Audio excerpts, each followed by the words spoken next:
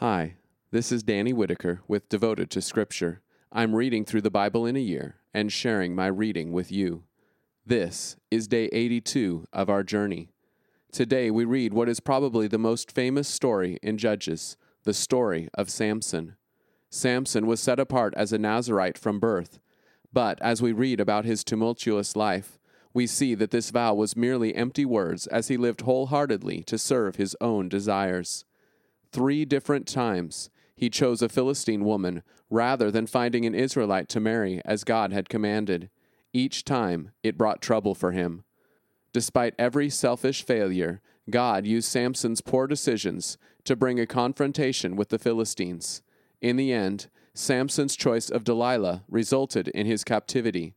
Ironically, it wasn't until his great strength was stripped away that Samson found his greatest victory. At the cost of his own life, Samson was empowered by the Lord to destroy the temple of Dagon, killing the Philistine leaders and over 3,000 men and women. Even in this mighty death blow, Samson's purpose didn't seem to be the glory of God, but rather his own vengeance for the suffering they had caused him. Imagine what greatness he might have performed if he had been focused on making God's name great, rather than fulfilling his desires. Join me in Judges 13 to 16 to read the tragic story of Samson and his misused power. Judges 13.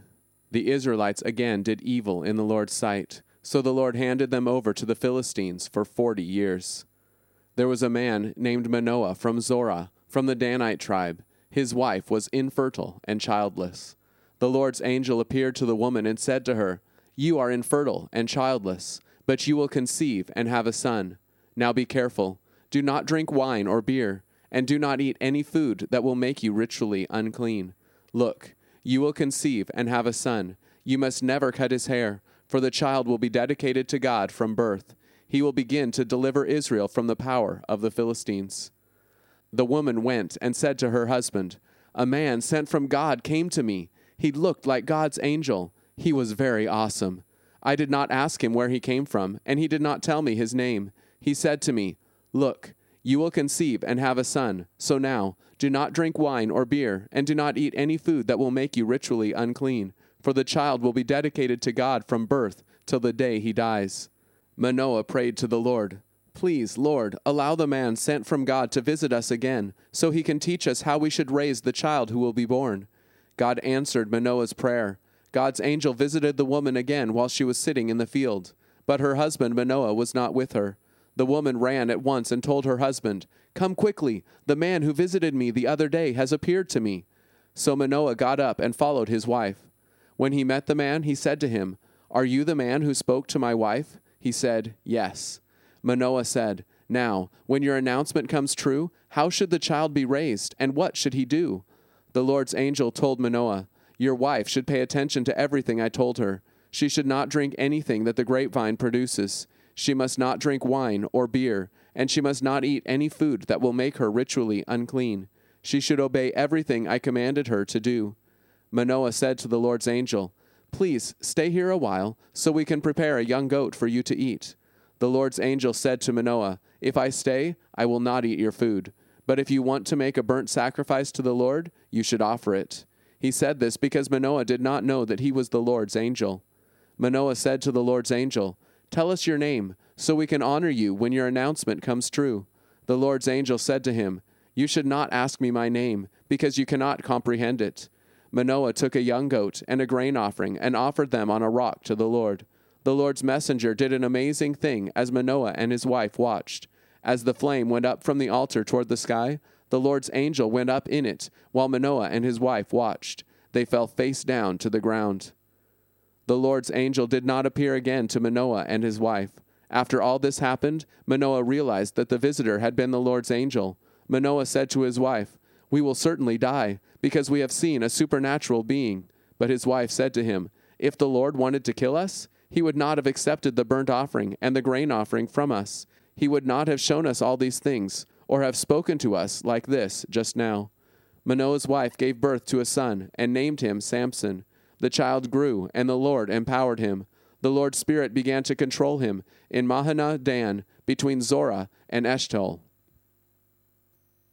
Judges 14. Samson went down to Timnah, where a Philistine girl caught his eye. When he got home, he told his father and mother, "A Philistine girl in Timnah has caught my eye. Now get her for my wife." But his father and mother said to him, "Certainly you can find a wife among your relatives or among all our people. You should not have to go and get a wife from the uncircumcised Philistines." But Samson said to his father, "Get her for me, because she is the right one for me." Now his father and mother did not realize this was the Lord's doing, because he was looking for an opportunity to stir up trouble with the Philistines, for at that time the Philistines were ruling Israel.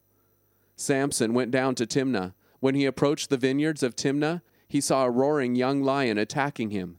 The Lord's Spirit empowered him, and he tore the lion in two with his bare hands as easily as one would tear a young goat. But he did not tell his father or mother what he had done. Samson continued on down to Timnah and spoke to the girl. In his opinion, she was just the right one. Sometime later, when he went back to marry her, he turned aside to see the lion's remains. He saw a swarm of bees in the lion's carcass, as well as some honey. He scooped it up with his hands and ate it as he walked along. When he returned to his father and mother, he offered them some, and they ate it. But he did not tell them he had scooped the honey out of the lion's carcass. Then Samson's father accompanied him to Timnah for the marriage. Samson hosted a party there, for this was customary for bridegrooms to do. When the Philistines saw he had no attendants, they gave him 30 groomsmen, who kept him company. Samson said to them, "I will give you a riddle. If you really can solve it during the 7 days the party lasts, I will give you 30 linen robes and 30 sets of clothes. But if you cannot solve it, you will give me 30 linen robes and 30 sets of clothes." They said to him, "Let us hear your riddle."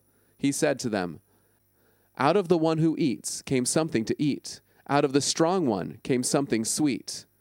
They could not solve the riddle for 3 days. On the 4th day, they said to Samson's bride, "Trick your husband into giving the solution to the riddle. If you refuse, we will burn up you and your father's family. Did you invite us here to make us poor?" So Samson's bride cried on his shoulder and said, "You must hate me. You do not love me. You told the young man a riddle, but you have not told me the solution." He said to her, "Look, I have not even told my father or mother. Do you really expect me to tell you?" She cried on his shoulder until the party was almost over. Finally, on the 7th day, he told her, because she nagged him so much. Then she told the young men the solution to the riddle. On the 7th day, before the sun set, the men of the city said to him, "What is sweeter than honey? What is stronger than a lion?" He said to them, "If you had not plowed with my heifer, you would not have solved my riddle." The Lord's Spirit empowered him. He went down to Ashkelon and killed 30 men. He took their clothes and gave them to the men who had solved the riddle. He was furious as he went back home. Samson's bride was then given to his best man. Judges 15. Sometime later, during the wheat harvest, Samson took a young goat as a gift and went to visit his bride. He said to her father, "I want to sleep with my bride in her bedroom." But her father would not let him enter. Her father said, "I really thought you absolutely despised her, so I gave her to your best man. Her younger sister is more attractive than she is. Take her instead." Samson said to them, "This time I am justified in doing the Philistines harm." Samson went and captured 300 jackals and got some torches. He tied the jackals in pairs by their tails, and then tied a torch to each pair. He lit the torches and set the jackals loose in the Philistines' standing grain. He burned up the grain heaps and the standing grain, as well as the vineyards and olive groves. The Philistines asked, "Who did this?" They were told, "Samson, the Timnite's son-in-law, because the Timnite took Samson's bride and gave her to his best man." So the Philistines went up and burned her and her father. Samson said to them, "Because you did this, I will get revenge against you before I quit fighting." He struck them down and defeated them. Then he went down and lived for a time in the cave in the cliff of Etam. The Philistines went up and invaded Judah. They arrayed themselves for battle in Lehi. The men of Judah said, "Why are you attacking us?" The Philistines said, "We have come to take Samson prisoner, so we can do to him what he has done to us." 3,000 men of Judah went down to the cave in the cliff of Etam and said to Samson, "Do you not know that the Philistines rule over us? Why have you done this to us?" He said to them, "I have only done to them what they have done to me." They said to him, "We have come down to take you prisoner, so we can hand you over to the Philistines." Samson said to them, "Promise me you will not kill me." They said to him, "We promise. We will only take you prisoner and hand you over to them. We promise not to kill you." They tied him up with 2 brand new ropes and led him up from the cliff. When he arrived in Lehi, the Philistines shouted as they approached him. But the Lord's Spirit empowered him. The ropes around his arms were like flax dissolving in fire, and they melted away from his hands. He happened to see a solid jawbone of a donkey. He grabbed it and struck down 1,000 men. Samson then said, "With the jawbone of a donkey I have left them in heaps. With the jawbone of a donkey I have struck down 1,000 men." When he finished speaking, he threw the jawbone down and named that place Ramoth Lehi. He was very thirsty, so he cried out to the Lord and said, "You have given your servant this great victory, but now must I die of thirst and fall into hands of these uncircumcised Philistines?" So God split open the basin at Lehi, and water flowed out from it. When he took a drink, his strength was restored, and he revived. For this reason he named the spring En-Hakkore. It remains in Lehi to this very day. Samson led Israel for 20 years during the days of Philistine prominence. Judges 16. Samson went to Gaza. There he saw a prostitute and slept with her. The Gazites were told, "Samson has come here." So they surrounded the town and hid all night at the city gate, waiting for him to leave. They relaxed all night, thinking, "He will not leave until morning comes. Then we will kill him." Samson spent half the night with the prostitute. Then he got up in the middle of the night and left. He grabbed the doors of the city gate, as well as the 2 posts, and pulled them right off, bar and all. He put them on his shoulders and carried them up to the top of a hill east of Hebron. After this, Samson fell in love with a woman named Delilah, who lived in the Sorek Valley. The rulers of the Philistines went up to visit her and said to her, "Trick him. Find out what makes him so strong and how we can subdue him and humiliate him. Each one of us will give you 1,100 silver pieces." So Delilah said to Samson, "Tell me what makes you so strong and how you can be subdued and humiliated." Samson said to her, "If they tie me up with 7 fresh bowstrings that have not been dried, I will become weak and be just like any other man." So the rulers of the Philistines brought her 7 fresh bowstrings, which had not been dried, and she tied him up with them. They hid in the bedroom, and then she said to him, "The Philistines are here, Samson." He snapped the bowstrings as easily as a thread of yarn snaps when it is put close to fire. The secret of his strength was not discovered. Delilah said to Samson, "Look, you deceived me and told me lies.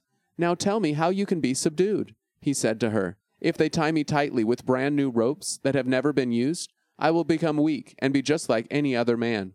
So Delilah took new ropes and tied him with them and said to him, "The Philistines are here, Samson." The Philistines were hiding in the bedroom, but he tore the ropes from his arms as if they were a piece of thread.